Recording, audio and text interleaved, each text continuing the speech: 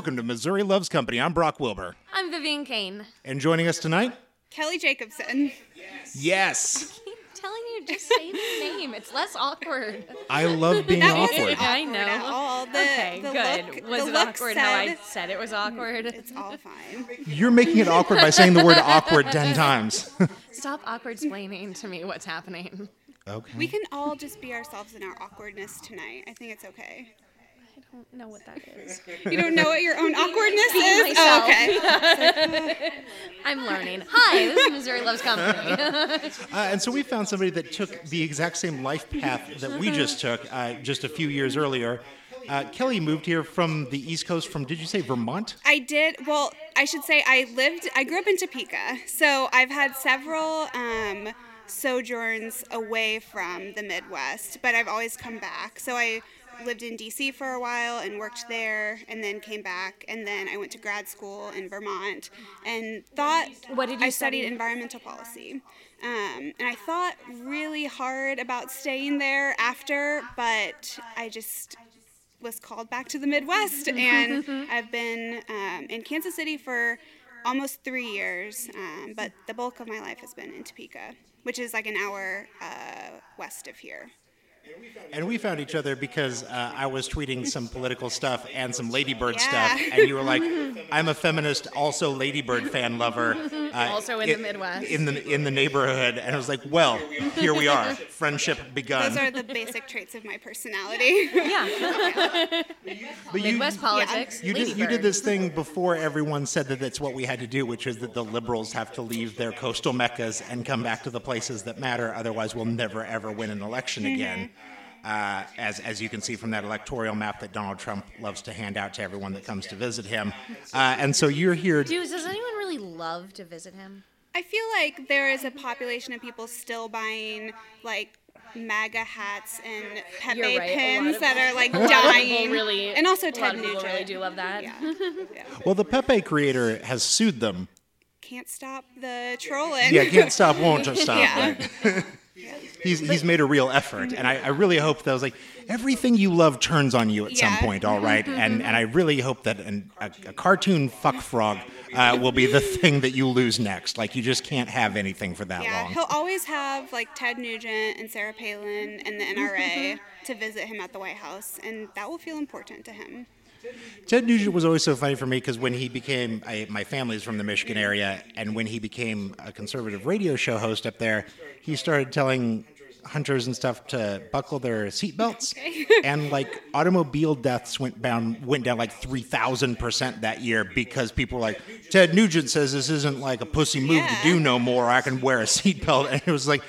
I should have known, like, I haven't thought about it in decades, but it's like, oh, that's the beginning of toxic masculinity. For sure. It's like, I need Ted Nugent to tell me not to kill myself here in this here automobile.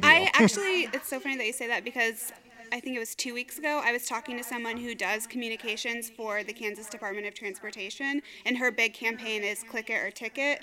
And she said that their, like, target demographic is, like, 20 to 30-year-old dudes who drive pickup trucks because they just refuse to wear their seatbelts. So I think we need Ted Nugent to come here and save our people because that is... Ted, if you're listening, we need you, but we want you just for one specific thing and nothing else. Yeah. That's funny because that slogan is on like billboards and like the electronic billboards in LA too.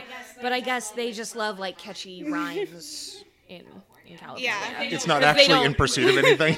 Well, no, they just don't care about Ted Nugent. Yeah, it'd be probably a great boon for them if they could get him to like record a robocall or something, but I think we're hopeless.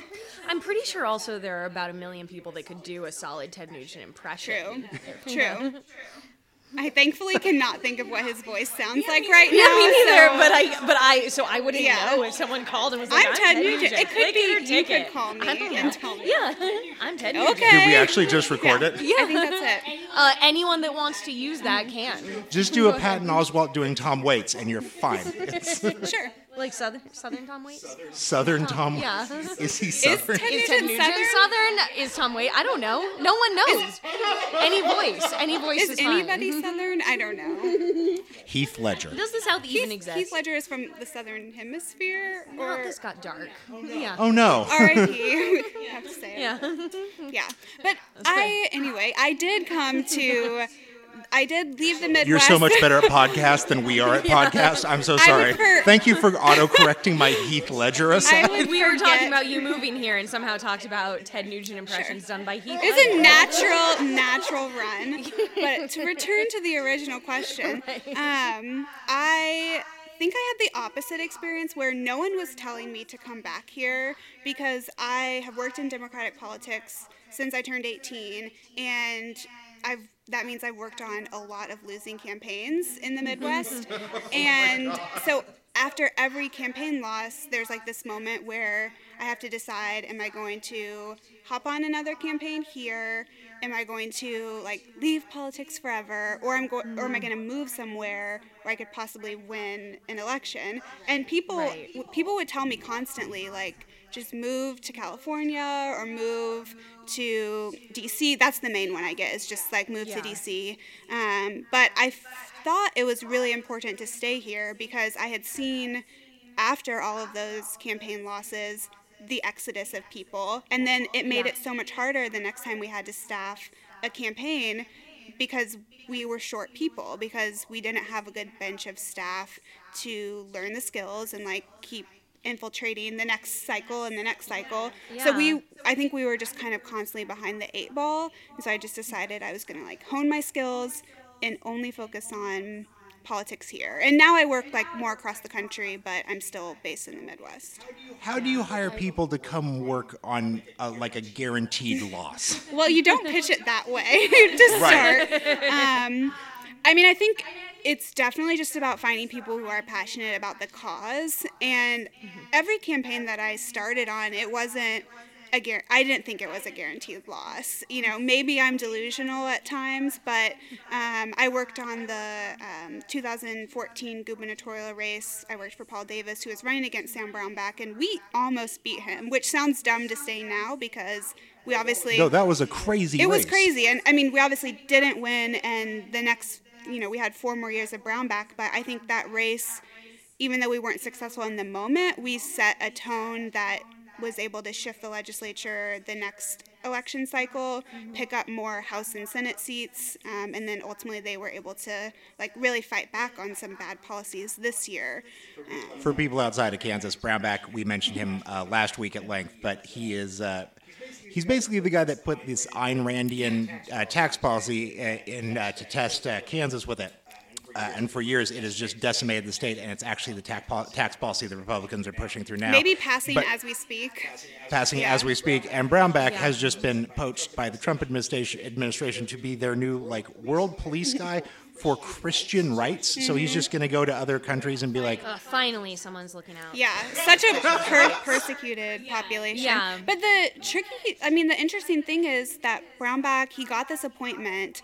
I could go on Brownback for on so many different levels, but the last thing you said about his appointment is he was nominated to that in the summer, I think, and he still hasn't been confirmed, but he's not actively governing the state of Kansas. He has basically deputized his lieutenant governor to do everything, I think, in an attempt to make that lieutenant governor seem more attractive as a potential candidate. He's already been doing the job for so long. Just let him have it. But really, we have 2 governors. Neither of them are particularly good at their job right now. And Brownback historically does not fly home from D.C. to meet with constituents ever. I think he's just basically spending taxpayer dollars right now to get a salary after he burned a bunch of taxpayer dollars over the last 7 to 8 years with a crappy tax plan. He's just misguided in every way. This is genuinely the what's the matter with Kansas thing, where it's everyone you talk to who is a Republican here is I can't believe the government's wasting all of our money. And you're it's happening here. It isn't Hillary Clinton on a plane. It's this asshole who isn't doing his job. Yeah, the other interesting thing about Brownback is when I was working on the 2014 election, we would see time and time again in polling and just in interactions with people that people in Kansas don't dislike Sam Brownback. They like him as a person. They understand that his policies are damaging their lives and destructing the state. But they still just like really want to go he's bowling cool. with him. Like he's so religious and nice. Ask Ron. Yeah, and I think so religious and nice. yeah, so that's why they voted for him, because even though they knew he couldn't do the job, they just thought he was like a nice person, which and they didn't want to hurt yeah, his it's the ultimate Midwest curse. Like, we're just too nice. We couldn't vote somebody out that was killing our state. Yeah, it's depressing, but 2018 could be a change across the country. Yeah. But.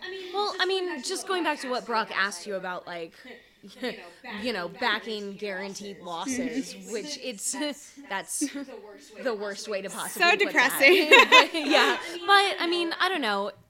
It's really heartening to see now that like with the last round of elections and what just happened in Alabama, like if everyone like you had left the places that they're from, I think we'd be in a much different place right now. Like just because you are, considered the opposition, like it's easier, to move to somewhere where the bubble also contains you as someone that came from California.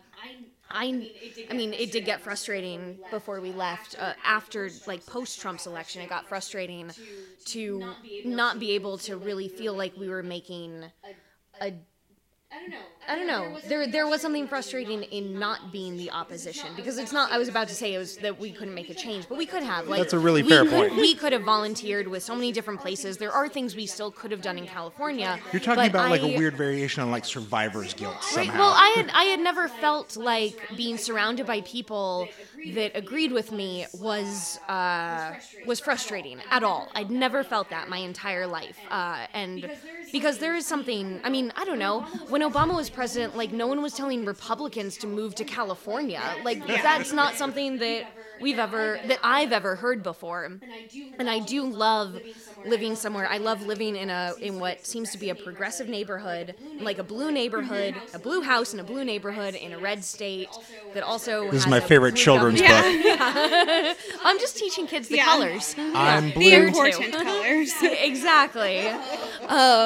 We just teach children blue and that's the future Democrats. There's also red, but is it's bad. We don't That's talk my about book. red. Yeah. But so I don't know. I spent my entire life not thinking it was a liability or a detraction from my power as a voter or consumer or any way that I like exerted that power. Like I never thought that being surrounded by like-minded people was in the negative column, but now I'm starting to live through like the other side of that, and it's just I'm very glad that everyone like you didn't move to where I was living before, and the fact that like you stayed and we're moving to places like this, and a lot of people just seem to have a lot of these things up in the air and are changing their mindsets and changing their locations. It's on the most basic level, it's very topsy-turvy time. It's very frustrating to realize that your vote is completely diluted by people that agree with you. Well, but also there is something powerful in being part of like a giant liberal hub. It's looked down upon by a lot of the people in power now. Like they think that they don't have to care about those coastal elites. But you know what? I was proud to be part of the force that made up coastal elitism. Like I was proud to add my voice to that majority, especially once it was opposition to like the rest of the country. And I absolutely know what you're saying. Or other parts of the country. In the terms of like, that your state isn't gonna fuck up and do the dumb, weird, backwards thing of making gays illegal or something. And you're no, we did Yeah, that for I think quite a while. California, California was actually pretty late to that game. Yeah. And so there were smaller fights. Not that like marriage equality was a smaller fight, but just that like there were fights within this liberal hub. Yeah. But overall, like that's the thing that you're talking about is like it's nice to be part of the horde when the horde is overwhelmingly doing the right thing, and then you get to say later like we're not the ones fucking it up, and I get that too. Yeah. I think it makes you. I think the phrase like work smarter, not harder is something that anybody that works in Midwest politics or red states anywhere. They're not only in the Midwest, but I think we are constantly having to be confronted with that idea because we are always going to be short-staffed. We are always going to have less money than a campaign in Virginia or California, or even places like Wisconsin, like these big hubs of like other liberal populations. We're always going to be behind the curve there, but we're literally where the Koch brothers live. Yeah. There's kind of an uphill battle here starting from that point. Yeah, but we can get them on other grounds, and so I think it forces you to work more creatively. It is easier to motivate your base when you're in the opposition, whether or not that's good or bad for the outcome of the country or state, but we're seeing that now with all of the marches and activism in the Trump administration. Like it's harder to motivate people when you're trying to turn things out for things that are good. If you're in the opposition, your base is angry and they're ready to go. So we have really active volunteers and base in that way. Not to always throw this back to the podcast that we love, but John Lovett had a great end-of-year speech this week. Our podcast is just a full-length ad. Hire us. Crooked Media. Put us on I'd like Crooked to tag Media. along on that if they're hiring. Brock, really quick sidebar. My family celebrates Christmas early because we unironically call it Festivus. It started when I was in high school, and we just liked vacationing when other people weren't vacationing. Do you know Festivus I from do, Seinfeld? Yeah, but then it became like a really practical move once like my parents got divorced and my brother married a woman whose parents are divorced, and like suddenly there are just it's a holiday of like divorce. scheduling conflicts. Yeah, or you have to choose. So like since I was a kid, my family has celebrated Christmas, Festivus, on the Sunday before Christmas. So we just got back yesterday from visiting my family for our We write down the listing of the grievances. We all throw them into a fire. Oh yeah, in the because backyard. on Seinfeld, Festivus had the airing of grievances, but my mom thinks that's too negative. Okay. So we write them down and we burn them in a fire that my brother builds in our driveway. Maybe it's because we best. all write your brother on our list of grievances. We love him so much. We love him so much. Is that legal to have a fire in your driveway? Sure. I don't know. Yeah, I don't know. San Francisco is a liberal hellscape. There are no rules. Why were we talking about that? Oh, because Brock got us tickets to Pod Save America and Love It or Leave It in Denver, which is a 6-8 hour drive from here. Which we know they're just going to announce Kansas City dates right after this, but we're very excited to go finally see them live. I have tickets for the band Murder by Death at the Stanley Hotel, like on New Year's. That's the hotel from The Shining. I bought those tickets and then realized there's no fucking way I'm getting up to the Stanley Hotel in Estes Park, at that point of the year. Like it's just snowing down. Yeah. I am very hopeful that they're going to announce Pod Save America shows in Kansas City now that they have Jason Kander in the Crooked Media Network. I feel like they have to come here now, or else they would just be abandoning his state. Right? But I think that is one of the disappointing things about living in Kansas City is a lot of things like that don't come here. Like we get fairly decent concerts and shows, but like more smaller things and definitely no live podcasts come here. I did just see My Favorite Murder, but you were there. We were there. I was shocked that they came here. You murderinos are just. They had to add a second show, and we waited in line for like an hour wrapped around the block. Were you at the 10 o'clock? We were at the later show. I was at the early show, and I saw the people wrapped around the block for the later show, and I said, I'm glad I'm not one of you. I did stand up with them in LA, so I got tickets for the two of us, but that didn't let us cut to the front of the line. Well, also, Karen asked, do you want to go to the early show or the late show? And that was, I'll never forgive myself. It was the worst decision I've ever made to go to the late show. my life has been pretty easy, if that's the worst Yeah, decision I've ever made, but I stand by that. You must make great decisions. It was a really cold, long line. We went for late show because we were like, after the show, we'll all go to a bar together, and then all the bars are closed on Sunday night. Also, I'm an old now, and I was very tired. It was so cold that night that my friends and I, when we left the Midland, we had to like just scoot to another bar to like warm up, and then to another bar before we could ultimately get to the what car. A terrible night. Yeah, because we just couldn't bear to do it all at once. Right. But that was fun. Everything was closed for us, so we were just like knocking on the door at in Alamo Draft House to wait for our lift. Which tonight, this is not a tonight at the grocery store, the guy checking me out was like, Alamo Draft House, their ice machine broke. And I was like, why are you fucking telling me this? Why are we even talking? And he's like, because they just came in. This is not a grocery store in the same neighborhood as the Draft House. Not even Were you close. talking He's about like, the Draft House, or did he just share nope, that? just check it out. And he was like, you're a tall-minded man. Yeah. You must like going to the Draft House. Let's talk about my ice. middle name, Draft House, Brock Draft House Wilbur. And he was like, they sent all their employees over, and each employee grabbed as many bags of ice as they could.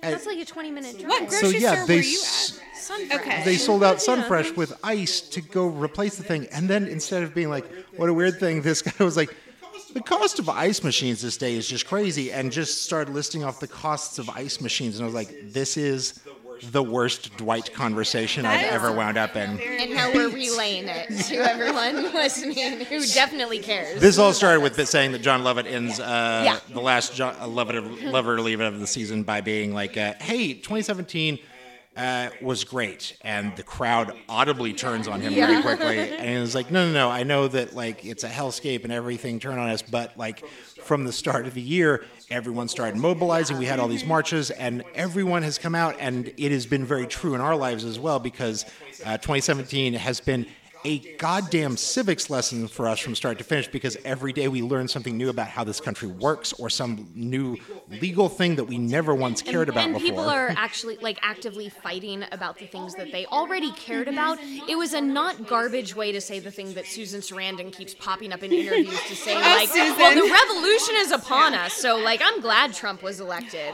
It's the not garbage way to say that. We moved across the country because of this sort of idea. Like it's nice and it's good. And like the things that people already cared about, they're like actively working for, and I feel like every day, every month, people that haven't like moved to action from their thought, like all the time things are happening. Like again with Alabama, like every day new, like more people are pushed to put action to their thoughts. And it does feel weird in that way, where I was realizing because of that conversation, like there hasn't been anything like the Women's March lately, which just like puts this giant number of people in a place that shows the thing.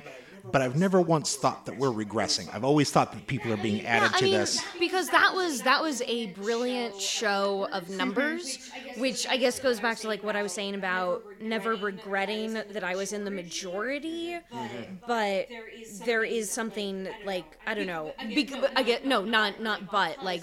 there is power in numbers. Like I was always proud to add my voice to that coastal elitism, California liberalism, like that gets, shit upon now. Like I never didn't wish I wasn't a part of that, and the Women's March was something of that, of showing numbers. Like it's not just like I don't know, when you're not just like alone in your own town in the opposition, but like, millions of women came forward and stood together. Yeah. And like, that's a great show of numbers. Yeah. But now that everyone has gone back to their homes and their states and their individual issues, I don't know. I don't think that like everyone that went to the Women's March is as mobilized still every day as everyone wishes they were. And that's the fear. It's like, did everybody burn out real fast on this? And I never have that feeling. No, because millions of women weren't going to go back to their homes and all be politically active every day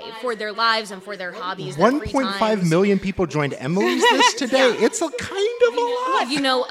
A relatively small percentage of the people that showed up for the Women's March are being politically active in their everyday lives, right. But that small percentage translates to record numbers of people and LGBTQIA people like running for office, and I don't know, voters of color turning out in Alabama, and like, or not, that's That's not what happened.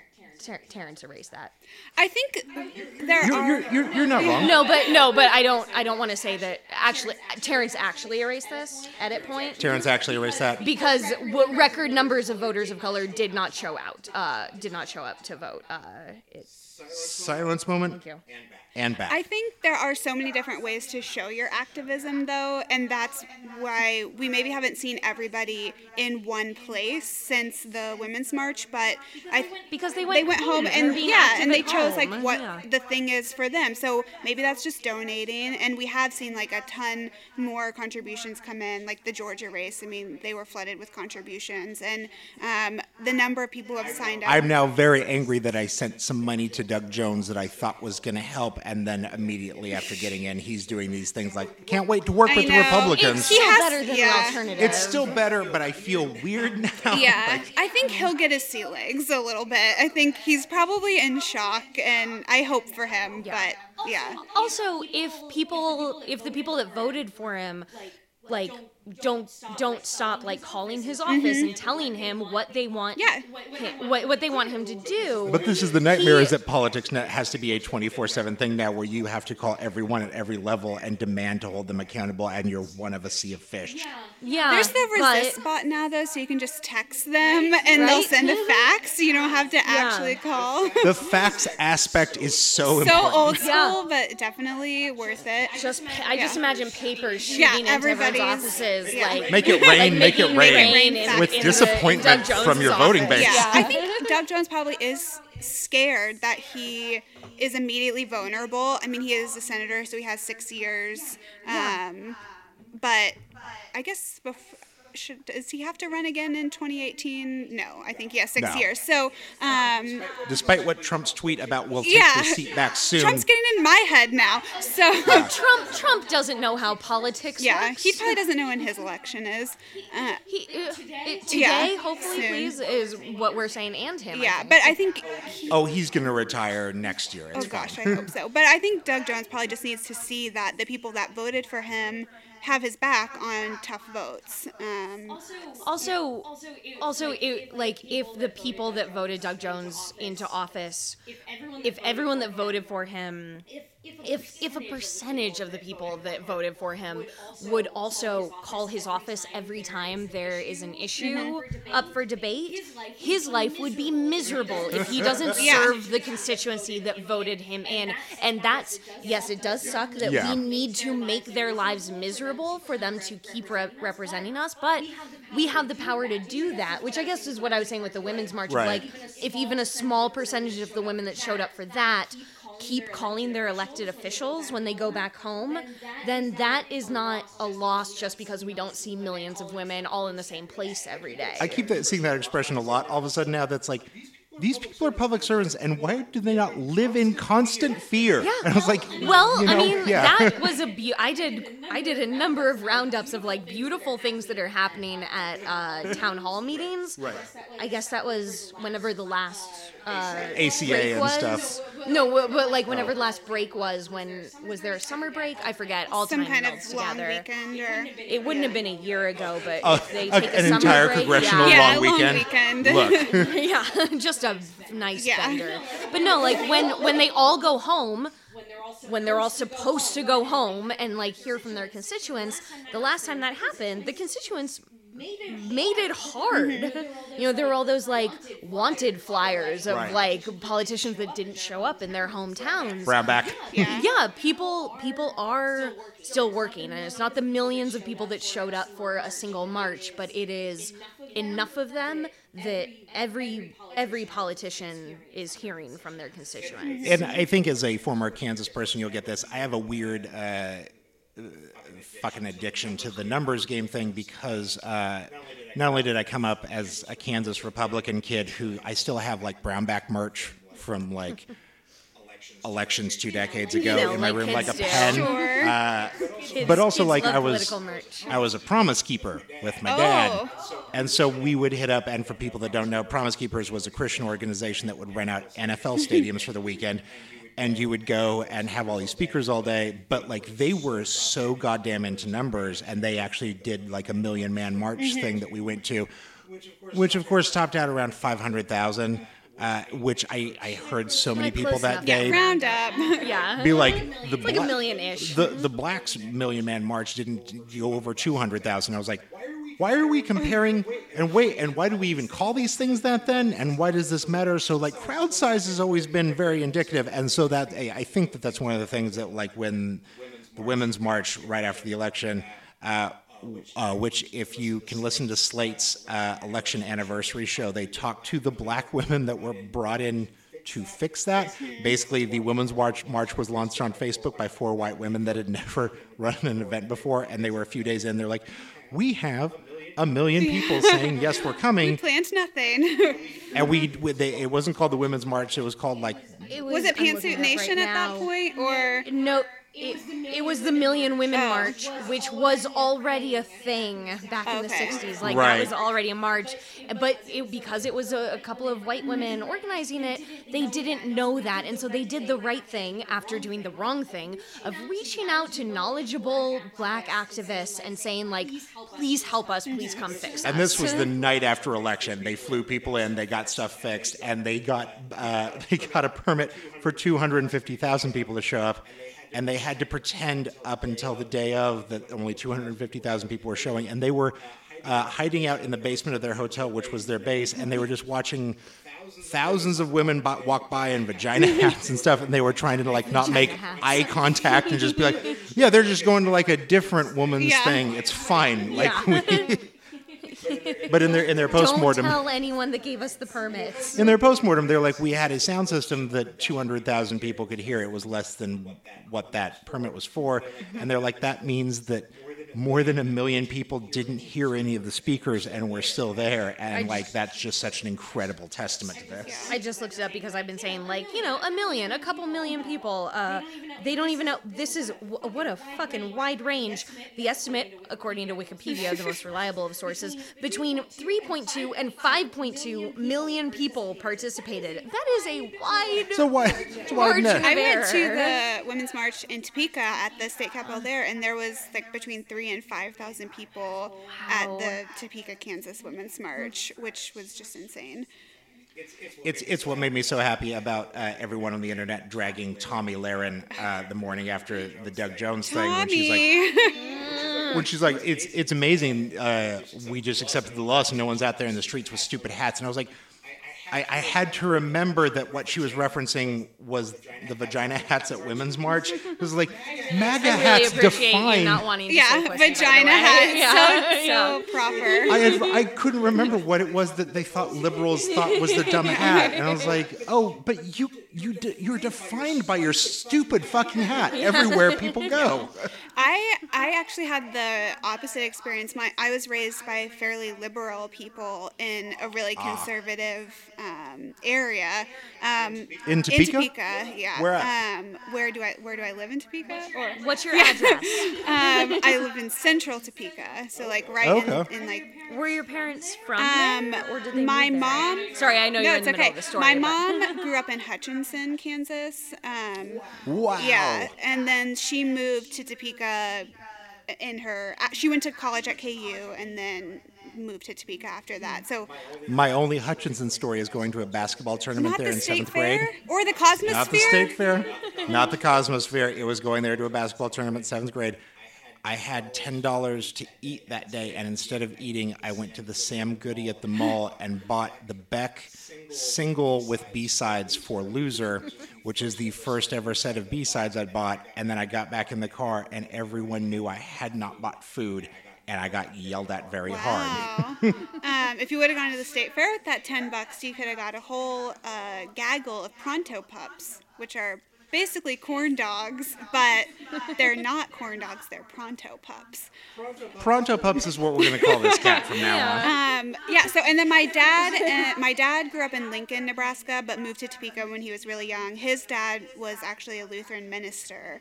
Oh, wow. And my dad still lives in the house. Is there anyone in Kansas whose dad isn't? Actually, because I don't think I've met. It's one so funny yet. because my parents are divorced, and my mom, my biological dad, his father was a minister, and my stepdad's father was a minister.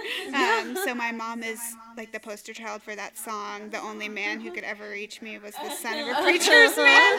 Like that's her thing. Yeah. Subtitle Daddy Yeah. Issues by Aretha Yes. Franklin. Yeah. Yeah. So Daddy God my issues. stepdad's from Alabama. Like my parents are not from like liberal areas, but I was raised to be like a feminist from a very young age. That word was not used around the house, but my dad was like very he just wanted you to be a yeah, and person. just like do things on my own, like Spoiler, yeah. that's feminism. Yeah, like make your own doctor's appointments, like that kind of stuff. Just like learn to talk to humans, like don't let dudes Sorry, show you their that dicks in was job the interviews. best example. Yeah. Make your own doctor's appointments. You know, feminism. And then my mom was like a corporate. Like I think of it as like corporate Barbie. That's not what she is, but she worked at Goodyear, which was a obviously people know what Goodyear is. They make tires. Should she fly the blimp? I've been in the blimp. I have been in the blimp. But she worked in the communications department of Goodyear. But like I remember as a kid walking around the plant with her, and those men were terrified of her. Like she was a badass. And so it just like hit me by osmosis. Sure would be nice if there was some in between being I terrified know. of us and ignoring our I existence. prefer terrified. She could at Sexualizing any our point existence. summon a man made out of Yes. tires Yeah. that could steal their souls and It's take true. it down to stool. The blimp, I was so scared when I went in as a child because I had this idea that it would go upside down and then get like stuck in the upside down position. It doesn't go upside down. I thought all blimps were like the Hindenburg. Like I thought that all my dad used to work at NASA in the suburb of San Francisco where there's like the biggest blimp hangar in the world or something. I don't know if that's actually true. That's how much Aren't attention all I paid blimp as a hangers kid. big though? Yes, but I think this one was exceptionally Okay. large. I don't know. I was a child and I didn't pay Yeah. attention when adults talked to me. But I don't know. All I knew was like Goodyear or like I didn't even know they made blimps anymore. Do they? I think don't the know. blimp is still around. Like they towed it out for special occasions. Okay. The Goodyear blimp flies over LA all the time. Yeah. That's like true. sporting I guess events, those. definitely. I always thought that blimps either flew over like baseball games or were the Hindenburg and made of steel and blew up. You're thinking of bloodthirsty I Rocketeer don't Zeppelins. know a lot of things about a lot About of things, blimps. including blimps. Shocking. Yeah. So, somebody today on Twitter was like, what is the alternate universe where this tax bill doesn't pass? And we were joking about stuff. I was like, you know what? I'll accept the alt universe where the tax bill does pass, but we're all still using Zeppelins, just like in Batman the Animated Series. You know, that's what it is. I like in my young brain, I didn't know the difference between a blimp and a zeppelin. I still don't. Okay, me neither. You're fine. Okay, good. I've been in a blimp, so I know. This is now a blimp zeppelin discussion podcast. A blimp is Blimp more one. like a marshmallow, I think. And a zeppelin catches on Yeah, fire. something Okay, something that's like the that. difference. That's the main difference. No, the point was that we don't ask a question based on that marshmallow thing and just move accept forward. it, okay? I've been in one. It's I made know. of marshmallows and dreams. So you found a feminism via just being told to be a person. Be a Yeah. person. Because that's what feminism is. Yeah. But you also found it via this thing that like is a constant stuck in the craw point for both of us, which is that religious people can miss the point of goddamn religion, and sometimes when they get it right, they're like, oh yeah, women should be people, and everyone takes care of themselves. I And went to parochial school for It shouldn't 9. be progressive politics or progressive religion. Yeah, I went to parochial school for 9 years, and in in Topeka, Kansas. Yeah, and my family is still like fairly religious, and I consider myself to be religious, but I don't associate myself with the religion of like Roy Moore or something. Like that's not what I see religion to be, and religion shouldn't be attached to Republican politics. that was I remember the idea of like separation of church and state being like drilled into me as a child. Like that was one thing that we would talk about at our dinner table. Well, that's by also religious something- people. Yeah. Because that's what it was supposed to fucking Yeah. be. Yeah, so I mean, we had in our parochial school, we had Kids Vote Kansas, which is, you like vote. They have the actual elections and they just have the students vote. Vote. Oh my God! I pushed this into such a little box in my brain and crushed that box. Kids Vote Kansas. Yeah. Yep. So I remember in 2002, I was I can't remember exactly what grade I was in, but that was the first year that Kathleen Sebelius was elected governor of Kansas, and she was like, I mean, the attacks that she got from the pro-life movement still to this day shock me. They would park a bus outside of the Capitol with like imagery all over it of like aborted fetus. I'm using air quotes because they were not real images, and she had to have like security to go around the Capitol because people would just it was so vile, the attacks. But I was the one. This is a conversation we wound up on a couple of times and we'll continue to do, because everyone wants to talk about it, that Kansas can elect Democrats all the fucking time. We've had so many, and that leads into this sort of like, well, we just want the best person for the job. And sometimes that applies, and other times it's just that the Republican candidate is so fucked that an actual other Republican runs under the Democrat label, and that's how they get in. But Sebelius was an actual Democrat. Progressive, like a true progressive, but she worked across the aisle. She was a bipartisan like deal maker, but not in a way that ever sold out the things that were important. Right. Yeah, I love. As a part of this Democratic governor discussion that we watched the other night on this live stream, one of the questions was like, how are you going to get in there and not be like Sebelius, who didn't get anything done? And it was like, she got a lot done, and then Obama put her in charge of education. Like, she did fine. Also, the same thing as Obama of, like, you can be the most brilliant politician, but you are not acting in a vacuum. Right. Like, there is a shit ton of opposition against you, and if you are the one progressive against, like, a Republican opposition, it is really hard to get things done, and that cannot speak against your character. Yeah, I think she was a great model for a governor, and I would love to have someone that was like her again. But in my Kids Vote Kansas election, out of my entire school, I was the one person that voted for her versus whatever, like, dum-dum. I can't remember who the Republican was. Some dummy. Yeah, but then kids came to me, and they actually said, because this is what they'd heard from their Republicans, or from their parents who were Republicans. No, they're saying you got it right. They said, "Oh, you're the one that voted for Sebelius. That means you like abortion." I'm the biggest fan. Just the biggest fan of abortion. I think I was 12 at that point. But I did say, I was like, it doesn't mean that I want to have an abortion myself. It just means that I think other people should be able to do what they want.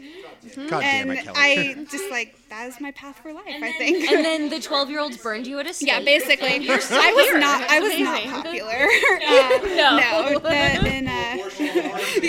In Topeka Lutheran School, I was not everyone's favorite. But oh my God. Yeah, it definitely set me on a path for my life. Yeah. That you're still on. Yeah. Good. I ended up working at Planned Parenthood here before I got my current job. I worked at the Planned Parenthood affiliate in Kansas City as a fundraiser, and so I got to kind of like reconnect with that early passion. Yeah. Wow. Sorry, I'm just processing. Terrence, this will be an edit point because Brock leads the questions and the conversation. I just want to commiserate about all those people. No, we do. I'm supposed to lead it, but I am bad at that because I'm just internally hating all of the children that. Yeah, kids are mean, even if it's about your political beliefs. Well, because they just, I don't know, what do they just like walk up to you and regurgitate what their parents have told them. And I mean, I was probably regurgitating what my parents told me too, but I think my parents were right. I think my parents were right, so it's okay.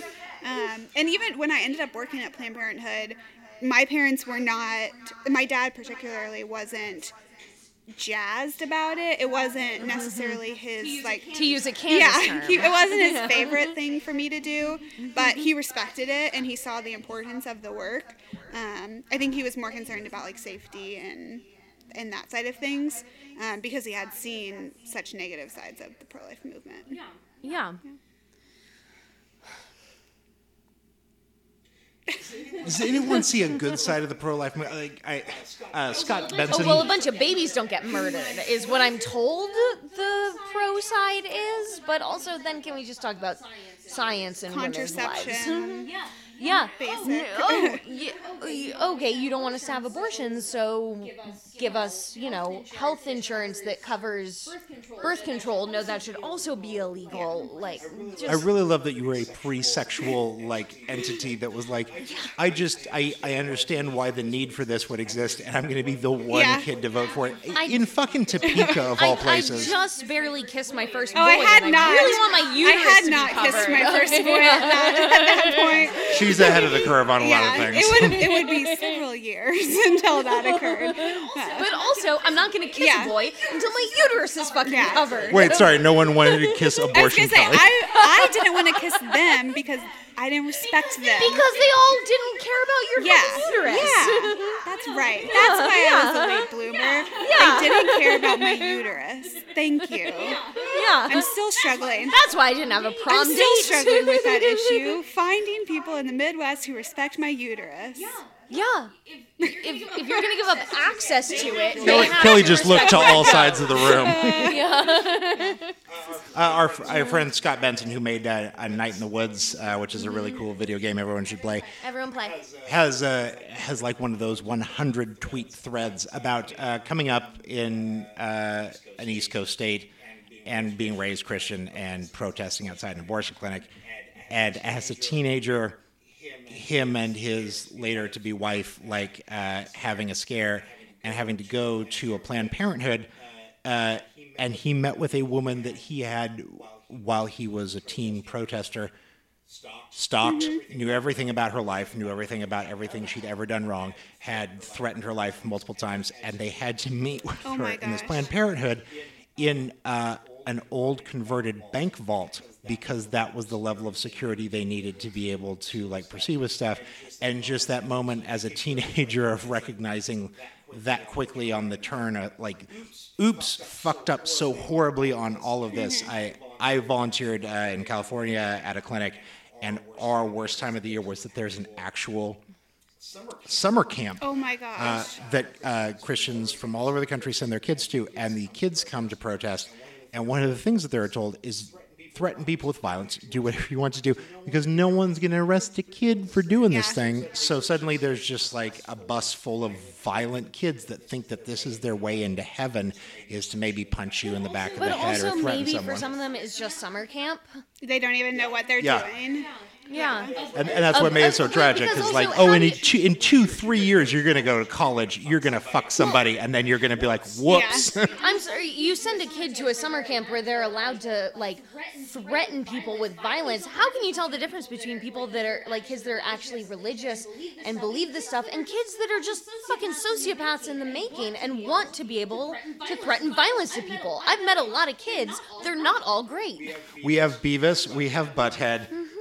We have Bethesda. Is that a Sure, 1 in 3 doesn't care about the cause. They just want to threaten violence. When I worked at Planned Parenthood, it was the summer of the selling body parts scandal. Because they gotcha. Yeah, they gotcha. And it was some of the craziest. Joan gotcha. Yeah, it was some of the craziest protests. I mean, every single Saturday they had people that would wrap around our block out to protest. All of them had definitely watched all the videos and read about totally the right? Welcome to Project Veritas. Yeah, and so I mean, they would be there. I mean, it was a smaller number on every day, but when I would come to work at 8 a.m., there would be 2 or 3 people there every day to just yell at me as I walked into work. And our rule was that we couldn't call each other by our name around them, because they would, if they got your name, they would make your life miserable. They would pull up my social media page and read tweets to me. Oh my gosh!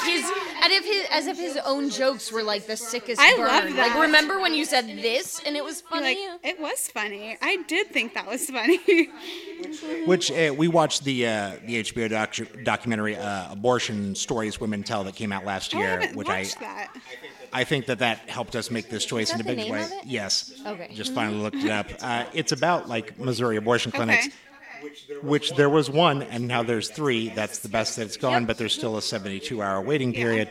But it's... 72-hour waiting period, and you have to have the consultation at the same clinic that you have the procedure done. Right. Sorry if that's 4 hours away from you.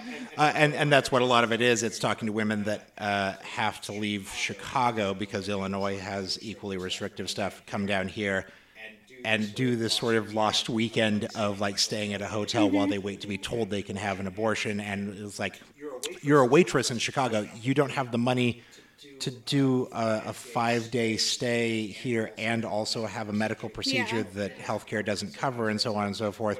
But it also focused on the women, and there were the best part of this documentary is that it also does follow a pro-lifer who goes around to a bunch of like college campuses and sets up her like stand and stuff. Who definitely complained after it. And that was the thing. Yeah. Like she threatened to sue them. She's like, I was portrayed in a negative light. Shocking. But it's just because she just gets constantly owned by especially like college feminists who are like, oh yeah, no, I go and I volunteer at that clinic and I see you every week and you're a piece of shit. And everything you think is a piece of shit. It wasn't even that. Like the big scene was a woman actually trying to engage her in conversation. Like it wasn't calling her a piece of shit. It was trying to reason with her. And these people cannot be reasoned with. Yeah. If you get challenged on your dogma, you have to support it with facts. It was a lot of there's a can't be question done. and she just looked down and looked back up and be like, but Was that God? in Missouri? Yeah. Were they all in Missouri? Was it? I believe so. I think the whole thing's thing's set in here, Missouri. so I didn't remember. It definitely did set the stage for us being like, oh, there's work to be Yeah. done, and it's not here in L.A., which even with the work I was doing in L.A., it was like, I just get spit on and hit all the time. What if we went somewhere where we could change the legislature about this? Like, that seems more important. But also keep doing that Yeah. groundwork, because if that's happening in Southern California, if these women are getting shown pictures like giant, if kids are being sent out to hold up posters of fake aborted fetuses or real ones, they don't know what they're holding up. Like, if that's happening in Southern California, That was always my least favorite It's part, happening was somebody brought everywhere. their kid and that kid would throw rocks at me, and I'm like, I feel like You're isn't that 7. assault of some kind? Like, how can they? but it's a kid doing. That's why they have the kid do it. Oftentimes, like, I was almost hit with a car at one point. Also, cops would just stand across the street. The and cops watch. are. You'd call the cops, and the cops in California were like, the two of you just have this funny back and forth, like spy versus spy. Yeah. And it's just so fun, and I know you guys are just doing this performative thing, so no one would ever arrest anyone from anything else. Because everyone in LA wants to be an actor, so even the pro-life protesters are doing bits, right? Is that how it works? Well, there were a couple of articles last year that came out about, self-proclaimed woke dudes that were doing this thing because they wanted to go viral. They wanted that to be attention on Vine them. fame. Yep. And then this group that Brock volunteered with, he would be sent to like one of 3 clinics, and one of them was right across the street or very close to University of Southern California, which is a very expensive school, very expensive private school. I'd completely forgotten very, this. very well known for its film program of George a lot Lucas. of dudes that can afford a very expensive film program. And of all of the clinics he went to, that one he always came back feeling the worst from, because it wasn't just the dudes and their kids or whoever showing up to, read his tweets out loud or throw rocks or try and hit him with a truck 1 or 2 times. But it was the people that would park in the clinic parking lot because they wanted to go to brunch next door, and that parking lot was full. And so when you have to deal with not just the pro-life, the anti-choice protesters that are throwing rocks at you, but also the entitled dudes that won't move their car and really don't give a shit about you or the women that you're dealing with, it's just a weird confluence of entitlement from both sides. A lot of abortion clinic stuff revolves around where it is. So in Downey, California, we were in a space that was next to a Chick-fil-A, and Chick-fil-A was closed on Sundays, and Sundays was the day this clinic was open. So the hyper-Christian owners of Chick-fil-A would say, go ahead and park here, protesters, and women would have to navigate their space through a public space to get in, and that's where they would get mobbed or attacked. There's a lot of Planned Parenthoods in Southern California that were in like strip malls or something, and like There was no way for people to get on the ground, so they'd have to protest out on the sidewalk. And this one at USC was in a mini mall. It should have been fine, but there was a cool, hip brunch place nearby, and there was only, I think, just 2 reserved spots for women to come in. And you would just see these entitled college kids just park in that spot and then go in to order $30 pancakes. And I'd be like, hey, if the woman doesn't park here, she has to go through that fucking wall of like antacids. So it's, I know that we're just getting our bearings here in Kansas City, but the nearest Planned Parenthood to us is right off of a freeway. It is literally on the off-ramp of the freeway, and that scares me every time I see it because I'm like, not only is that in this public space, but that's in that sort of space where somebody can just throw something out of a window, like a bomb. Also, we should look at, I actually don't know, so it was just up from 1 to 3, but there are a lot of Planned Parenthoods. Our state now only has 3 that offer abortion services, right. And I don't know what, the rest I don't of know them what, are. no, I mean, I don't know what those 3 setups are like. The closest Planned Parenthood to here is the one by the Nelson Museum, if you guys have been. Oh, yeah. I don't know which, I mean, because there are a lot of Planned Parenthoods, but only 3 offer abortion services, which, like, is same in California. Like, not every Planned Parenthood offers abortion services. The ones that do are the ones that have protesters outside. They know where they are. They're the ones that you have to be buzzed into. They're the ones that should have more than 2 fucking parking spaces, and should have someone patrolling to make sure that brunch kids don't park there. But instead, they don't, and the cops just stand across the street watching the protesters throw rocks at you. And Kelly brought up the thing that is just fucking shocking, which is that, like, we're a few years out from the Project Veritas selling baby parts things, and no one's ever made like a big nationwide like retraction on that story. So that still lives in the head of people. Actually, they really have, but not in the channels that it was heard through. There have been a ton of retractions on that. Fox News hasn't done it, and therefore the people that believe are never going to not believe it. There have been a shit ton of articles written about how that was fake, but none from the outlets that people that wanted to believe it watch. Yeah, I think that was a really challenging time to work there, because even people who were supportive of the organization, when it first came out, they definitely had questions like, wait, what is this? Why should I believe it or not? And I think the retractions didn't come soon enough, and so it did a lot of damage that Planned Parenthood had to recover from. And like you said, the outlets that the people who truly believed it actually watch and listen to haven't retracted it, and they never will. So for all those people know it's fact. It should be in the same category as like Ted Cruz's father killed JFK. But that's true. Like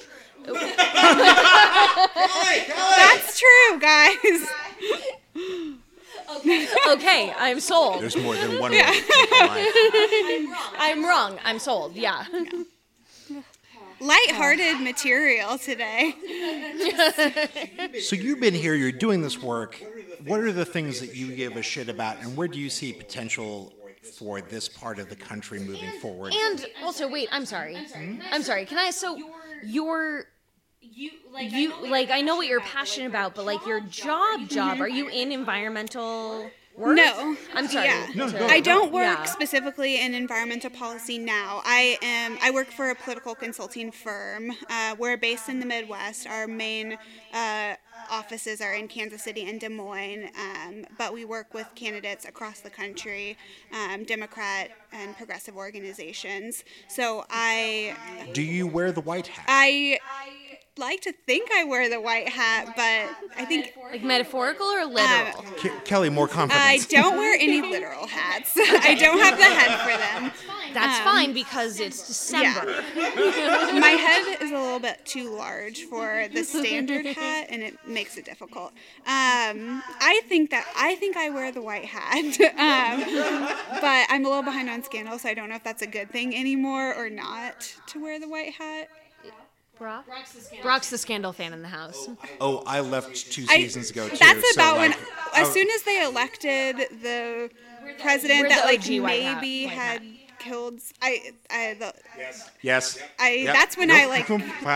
Yes. Are you trying to shut down spoilers from For Scandal? I'm trying to protect you. Me? Oh, babe. Oh no. I'm not itching for a scandal binge. I'm fine. Yeah. But so I work with candidates across the country, and so I'm working on races. Some Midwest, I have the Kansas gubernatorial race. I thought you said you were working on races. No, and I was like, we should all be doing that all the time. Say that slower. I work on races across the country. But in doing so, you are trying to work on races. Always, right? That's my pet project. Yeah. I love this song in Chicago. But so I have the Kansas gubernatorial race, a candidate there. I have a congressional race in Kansas, but then the majority of my work is in other states. Who's your candidate in the Kansas? Laura Kelly, who just announced. Just joined. We talked. So actually, the episode where we talked about the race, I don't think has even come out. It came out today. Tomorrow. Okay, so. As I am saying these words, that episode hasn't come out, but the day after we recorded our last episode, and we were talking about all the candidates, and I commented on how there were no women. Yeah. The next day, which was like a week before this came out. I don't know. I'm lost in time now. And this is when Kelly became my number one enemy because she sent me. Because she supports a woman? Yeah, Brock.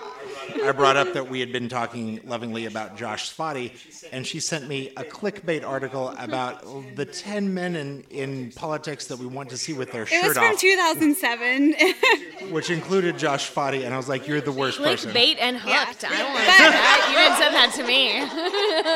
But I also broke the news to Brock that Josh Spotty is pro-life, and therefore will never get my vote. You didn't tell me that. I'm sorry to Brock's just ruin your marriage, but... Oh, yeah. Oh, it's ruined. Well, because we live in Missouri. I'm a Missouri voter, too. I can't vote in Kansas. I really only follow because... I follow because I should know what's happening in other states. But I really follow because Brock has a tie-in with his Kansas... Mm-hmm. history of life and family, voting family. Yeah. True, but like I would not normally, when I lived in California, I would not have watched the Nevada gubernatorial debate. We live on State Line Road. There's, it's possible next year that we're living in a house. We on do. That side. I still am trying to learn exactly how Kansas politics affect my daily life. Like I am. We've been here 2 months. I'm still trying. I could be doing better, but I'm still trying to learn exactly how my new state's politics affect my life. Like I wouldn't be following the Kansas gubernatorial race if you didn't have such a close tie-in with your family and growing up there. It is super fucked that there are people that run Kansas City, Kansas, and Kansas City, Missouri. It's one city. It's two cities. That has two mayors. Yeah, it's two cities. But come on. It's one name, two cities. It's very complicated, the state line divide. But I think the biggest way it would affect you right now is where you do your shopping. You'll pay higher taxes in one spot. The divide seems to be women be shopping versus right? taxes. Yeah. Grocery shopping. Buy all the ice for the Alamo Draft House, Where is... Oh, I do my grocery shopping in Kansas. I go down to the Sprouts. I shop mostly in Kansas out of a force of habit, but I think it is. I guess I don't know at this point with any new changes, but I think it is more expensive. It's definitely more expensive to get gas in Kansas. We had a Sprouts in our neighborhood back in LA that was basically a closet, and I would just walk through. No, that wasn't it. That wasn't a Sprouts. You call every place that sells organic produce a Sprouts, and I love you for it. I just Ron Swanson my way through all these places Okay. Yeah. Come on. I shop at the Hen House, which is a very small, Isn't that garbage? No. Their produce was not great when I think was it's there. good. Which one did you go to? The one by the strip mall. Which, you have to specify which strip mall. The one by the Old Navy?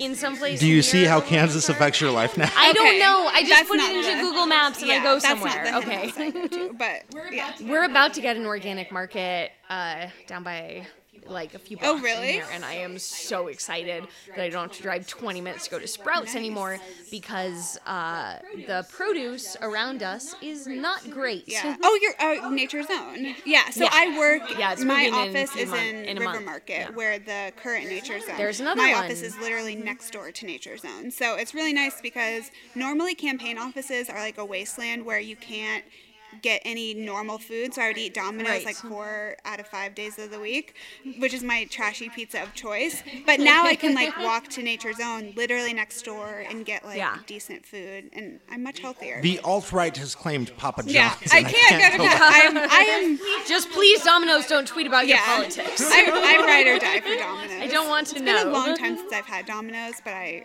ride or die for it. Yeah, Nice.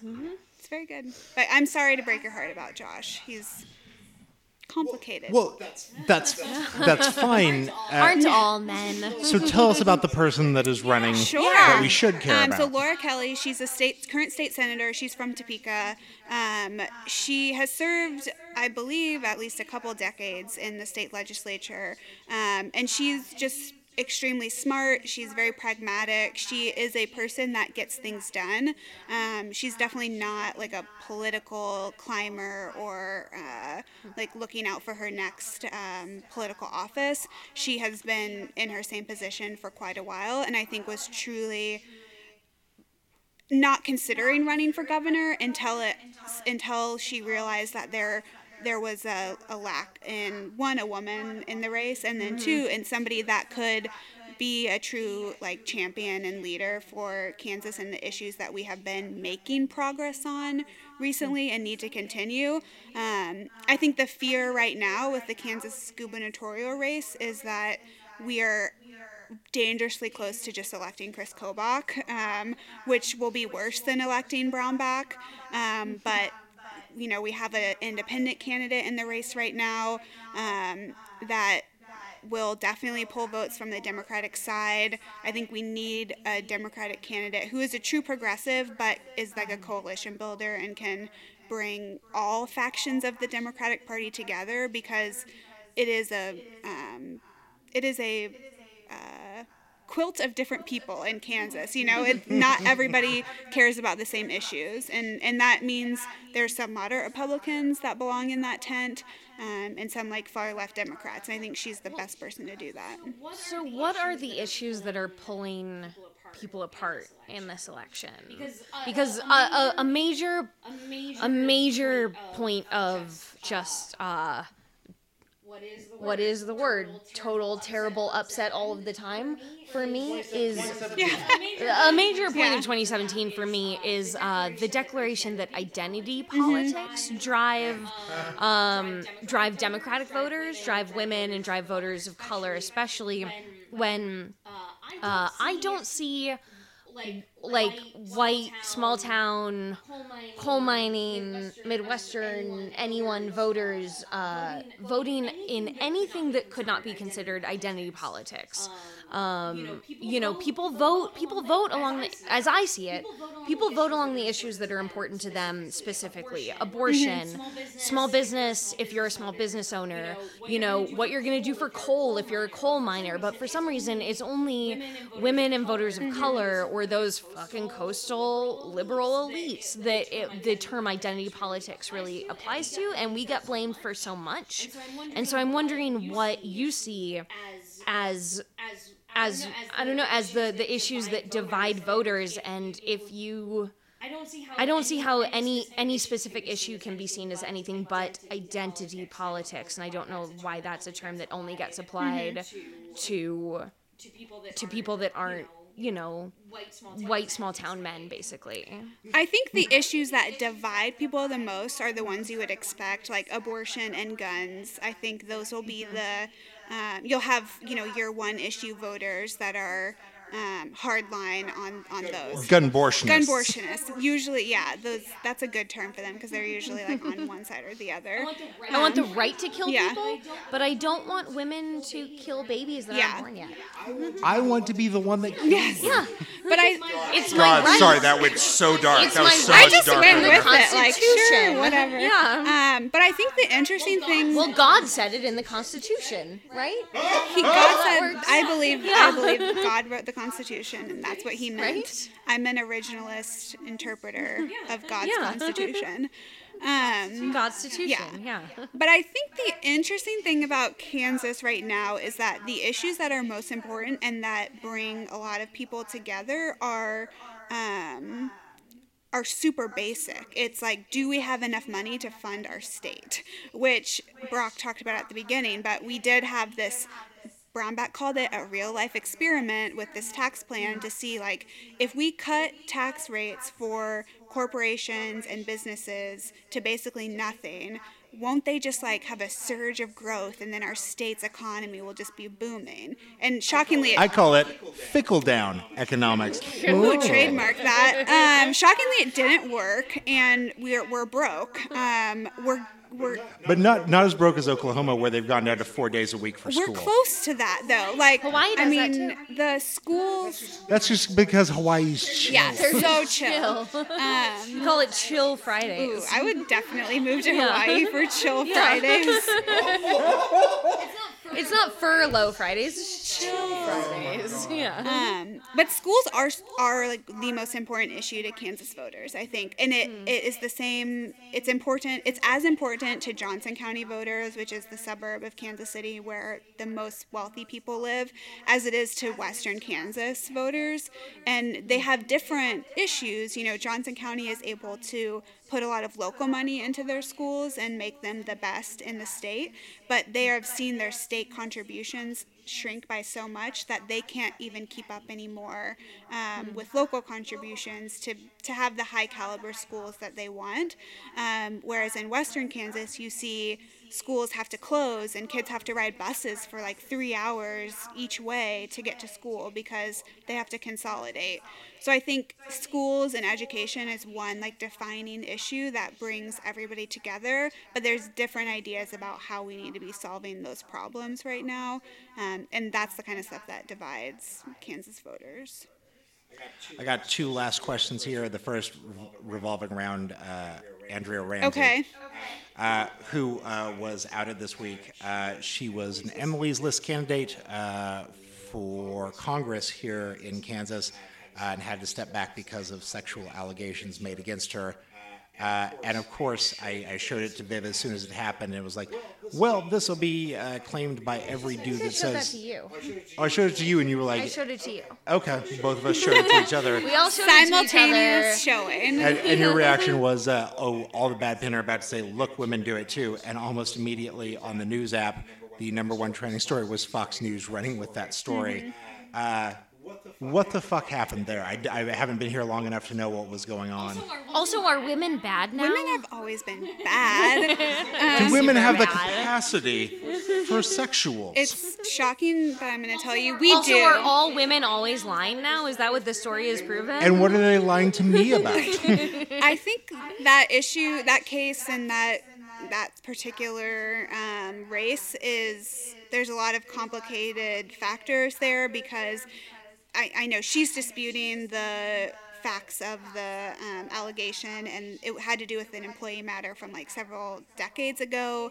It was investigated. Yeah, it was already, investigated, right? and I think it Yeah. was closed. And this is the same thing that's coming up with the Women's March right now, is that one of the people that started it ran a company where a sexual harassment allegation was not taken as seriously as it could have been several years previous, and that is now being used as a chance to bring down the Women's March. Right, because I have to admit that, like, I actually don't know anything about that, but I do have to okay. admit that, like, my initial reaction to this was, like, it was investigated and was dismissed. Like, when people call for investigations, I mean, it brings up memories of, like, well, we have to investigate Hillary's emails, and no one that says that actually knows that it was already investigated, but I do have to, like, curb that and acknowledge, like, just because something was investigated does not mean it was investigated well. And like I don't actually know anything about this beyond like the one article that I read, but like it does make me have to calm myself and try to not knee-jerk react people that are trying to get on the Me Too bandwagon to take down women. Yeah. That it could actually be a woman, in an issue of sexual misconduct. My knee-jerk reaction is that someone is trying to jump on that bandwagon to kill the movement, to kill what is happening right now. But like, it could actually be valid. Let's all agree that responsibility for the people in the overarching positions there still bear a weight, because we definitely just got the person from Netflix fired that didn't believe Danny Masterson's accusers. No, we didn't, actually. Oh, no, really? No. Oh. I didn't know. Did you not read my piece about that? Oh, I missed that. Breaking. My husband doesn't read everything I write all the time. We did not get the person that didn't believe them fired. Favorite joke. We got the person that happened to say to the wrong person, the wrong person being a woman that was allegedly like self-proclaimed one of Danny Masterson's victims. We did not get anyone that actually has any power over that fired. We got someone that said at a children's soccer game, no one at Netflix believes this. We got him fired. And while That's my favorite scene from the movie, the TV set. While I do not care that he was fired, he was definitely a scapegoat to convince people that someone in charge was fired. He was in charge of children's programming. He had nothing to do with Danny Masterson's career at all. Oh my God. But he was fired. And again, I have no love lost for him being fired, but maybe someone that actually was in charge of not believing the women accusing Danny Masterson should also be fired. I don't know if I'm just like a crazy liberal feminist for suggesting that. So anyway, you were talking about the woman running for governor. I was. I think we were talking about Andrea Ramsey still. I don't know. Do we still need? Is there still anything to say there? I was bringing up the woman that's been accused of not handling her business is the Muslim woman that was in charge of the Women's March, which is one of several people, but it's a great Fox News headline of Muslim woman in charge of Women's March, anti-Trump. Proof that all women are bad now. Exactly.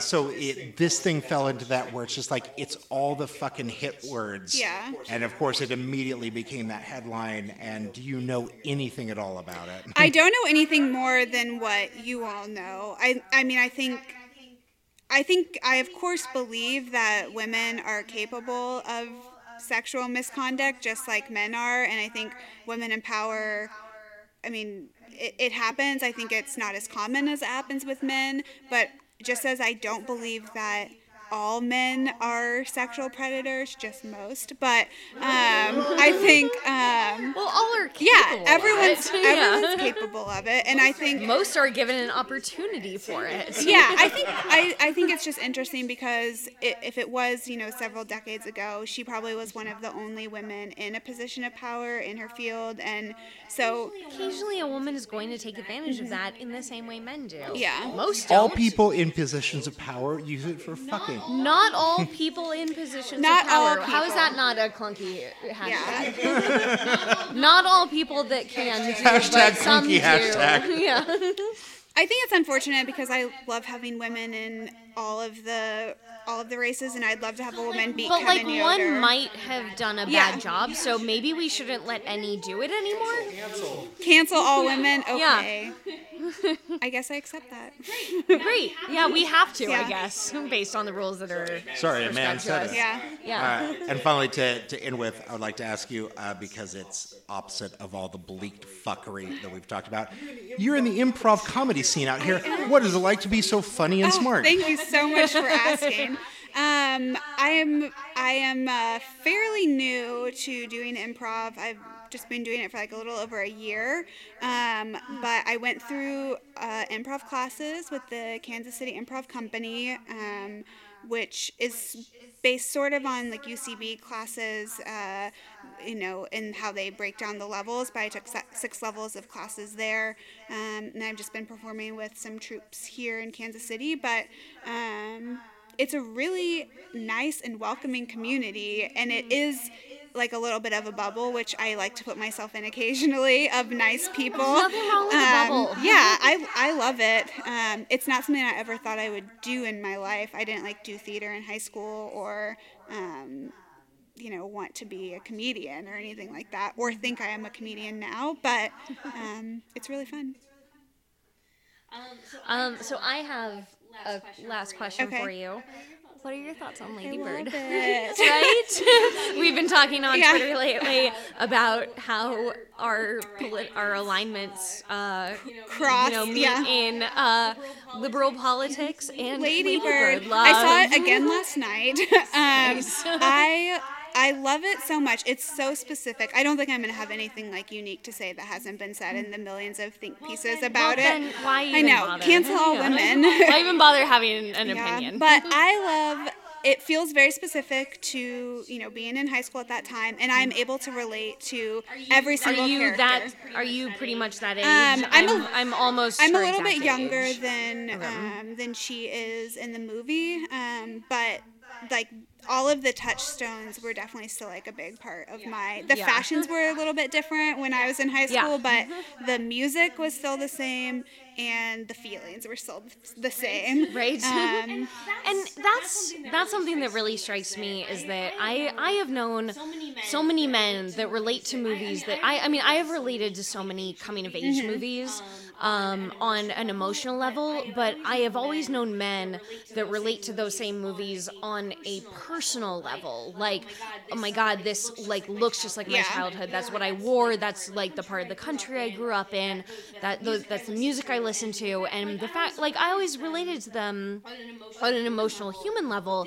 But this is the first coming of age story that I have related to on that personal level of like I'm a year younger than her character, and the idea of like wanting to really live through something, because which I said on Twitter, like, girl, just fucking wait till you're in your 30s, because there's gonna be some shit to live through. But like other coming of age movies that I've seen have related directly to wars or any cultural movement that's happening, and I've never had one in the same way. The closest I have is like looking back on nostalgia of like, I don't know, Clueless or something, which at the time was not a coming of age story.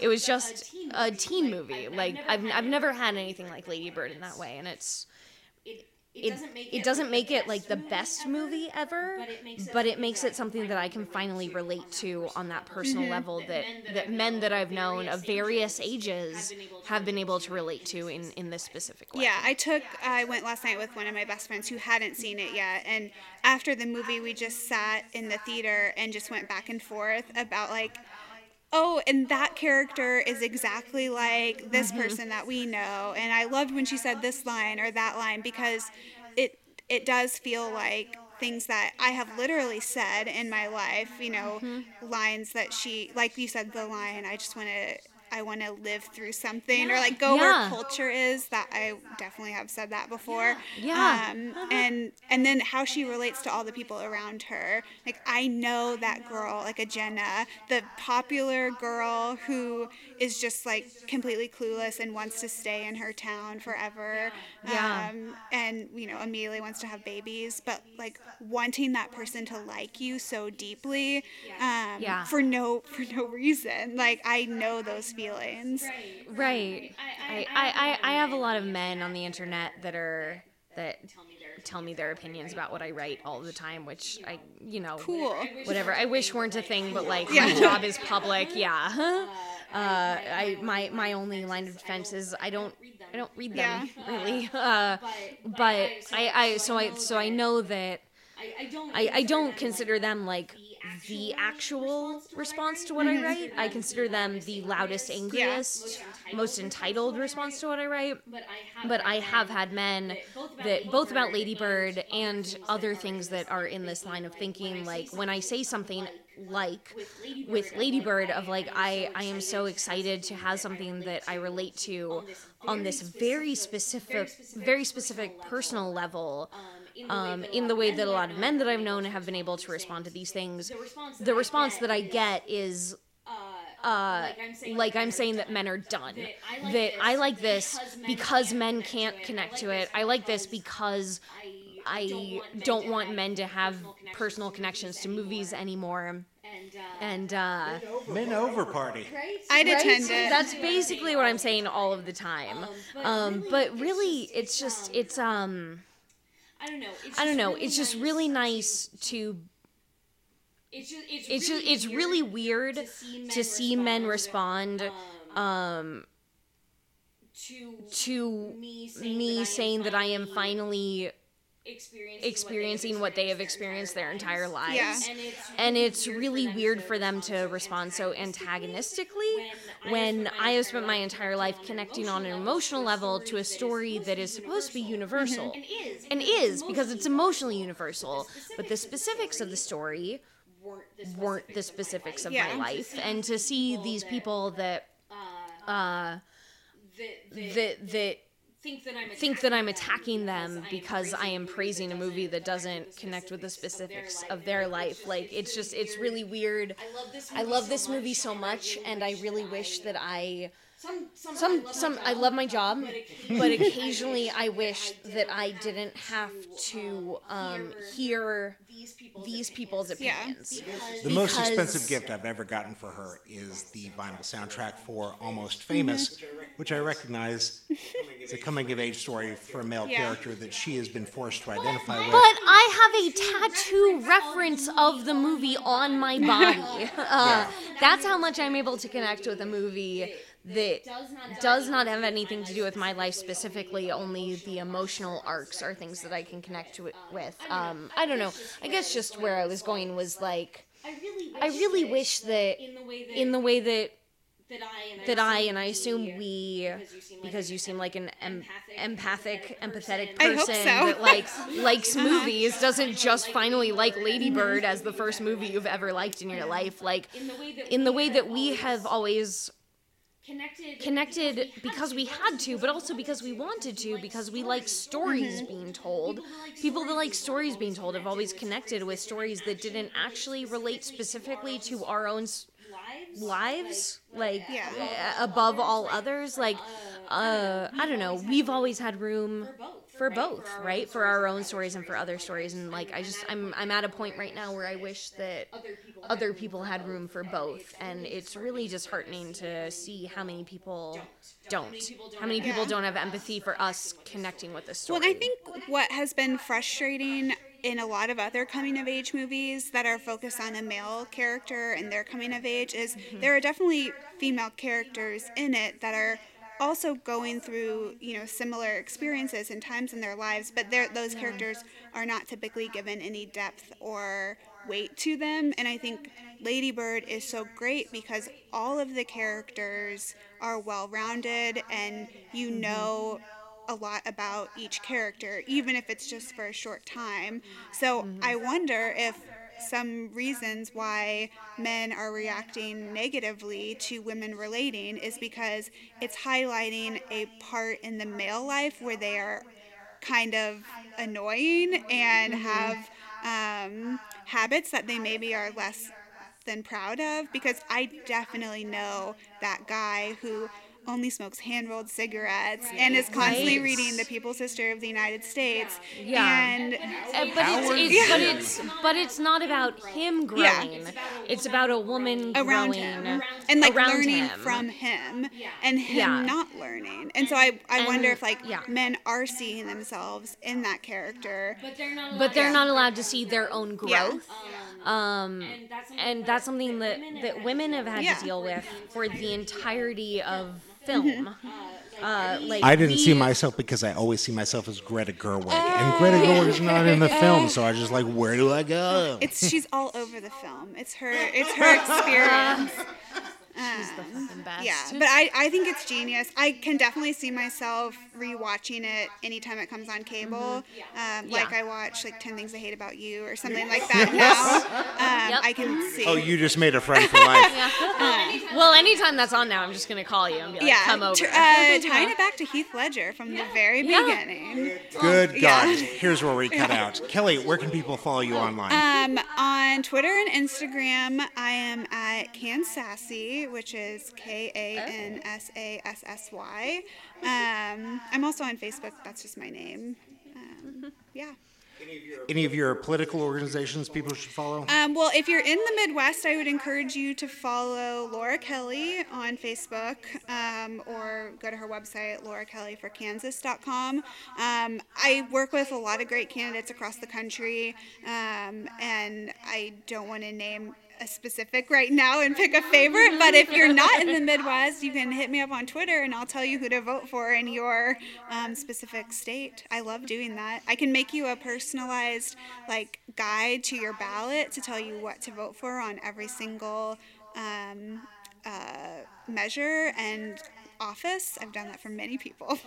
Oh wow, be prepared for a dozen. Happy to do it. Dozens. Thank you so much for listening. This is go. Wait, I'm sorry. No. We didn't do our thing. Is there anything in pop culture or anything else that you would recommend? What are you into right now? Is there something that you can recommend? Well, in addition to Lady Bird, I have been watching The Marvelous Mrs. Maisel on Amazon. Yes. We only watched the first two episodes. I have 2 and left. We need to finish it. I've been like really going slow because I don't want to be done with it. It's so good.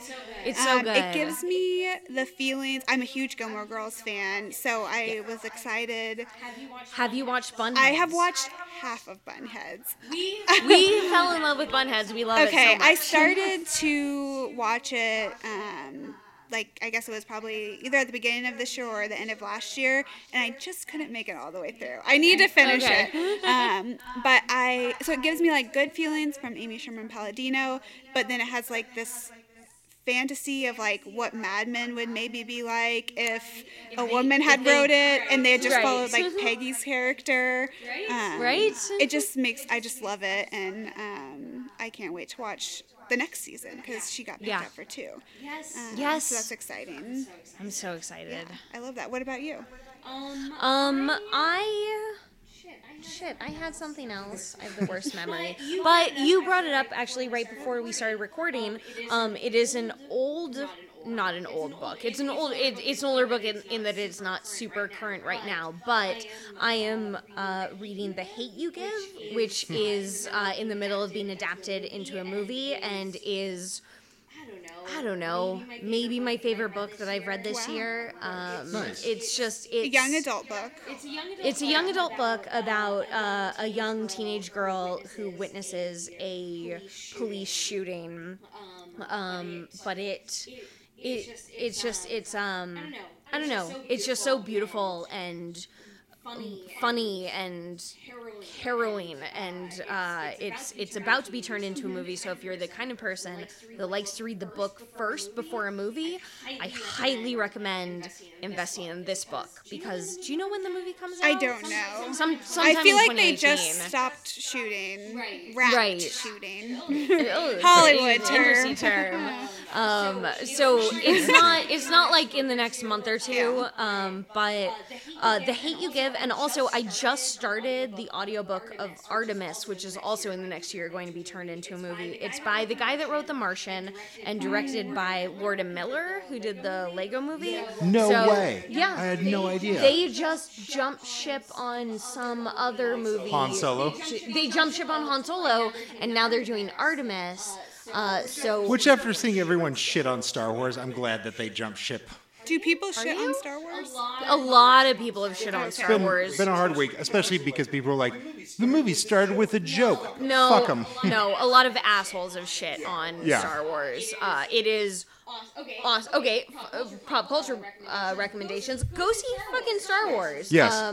Because there's a discrepancy of like 95% critic rating on Rotten Tomatoes, which there's a lot to be said about Rotten Tomatoes, but whatever. We just like started a new episode. But like 95% critics rating versus 50% fan rating. Those fans, I get that there are a lot of actual legitimate problems that people had with the movie, but that rating is in large part due to racist and misogynistic bots and trolls. Anyway, read The Hate You Give, read Artemis, and Go see Star Wars.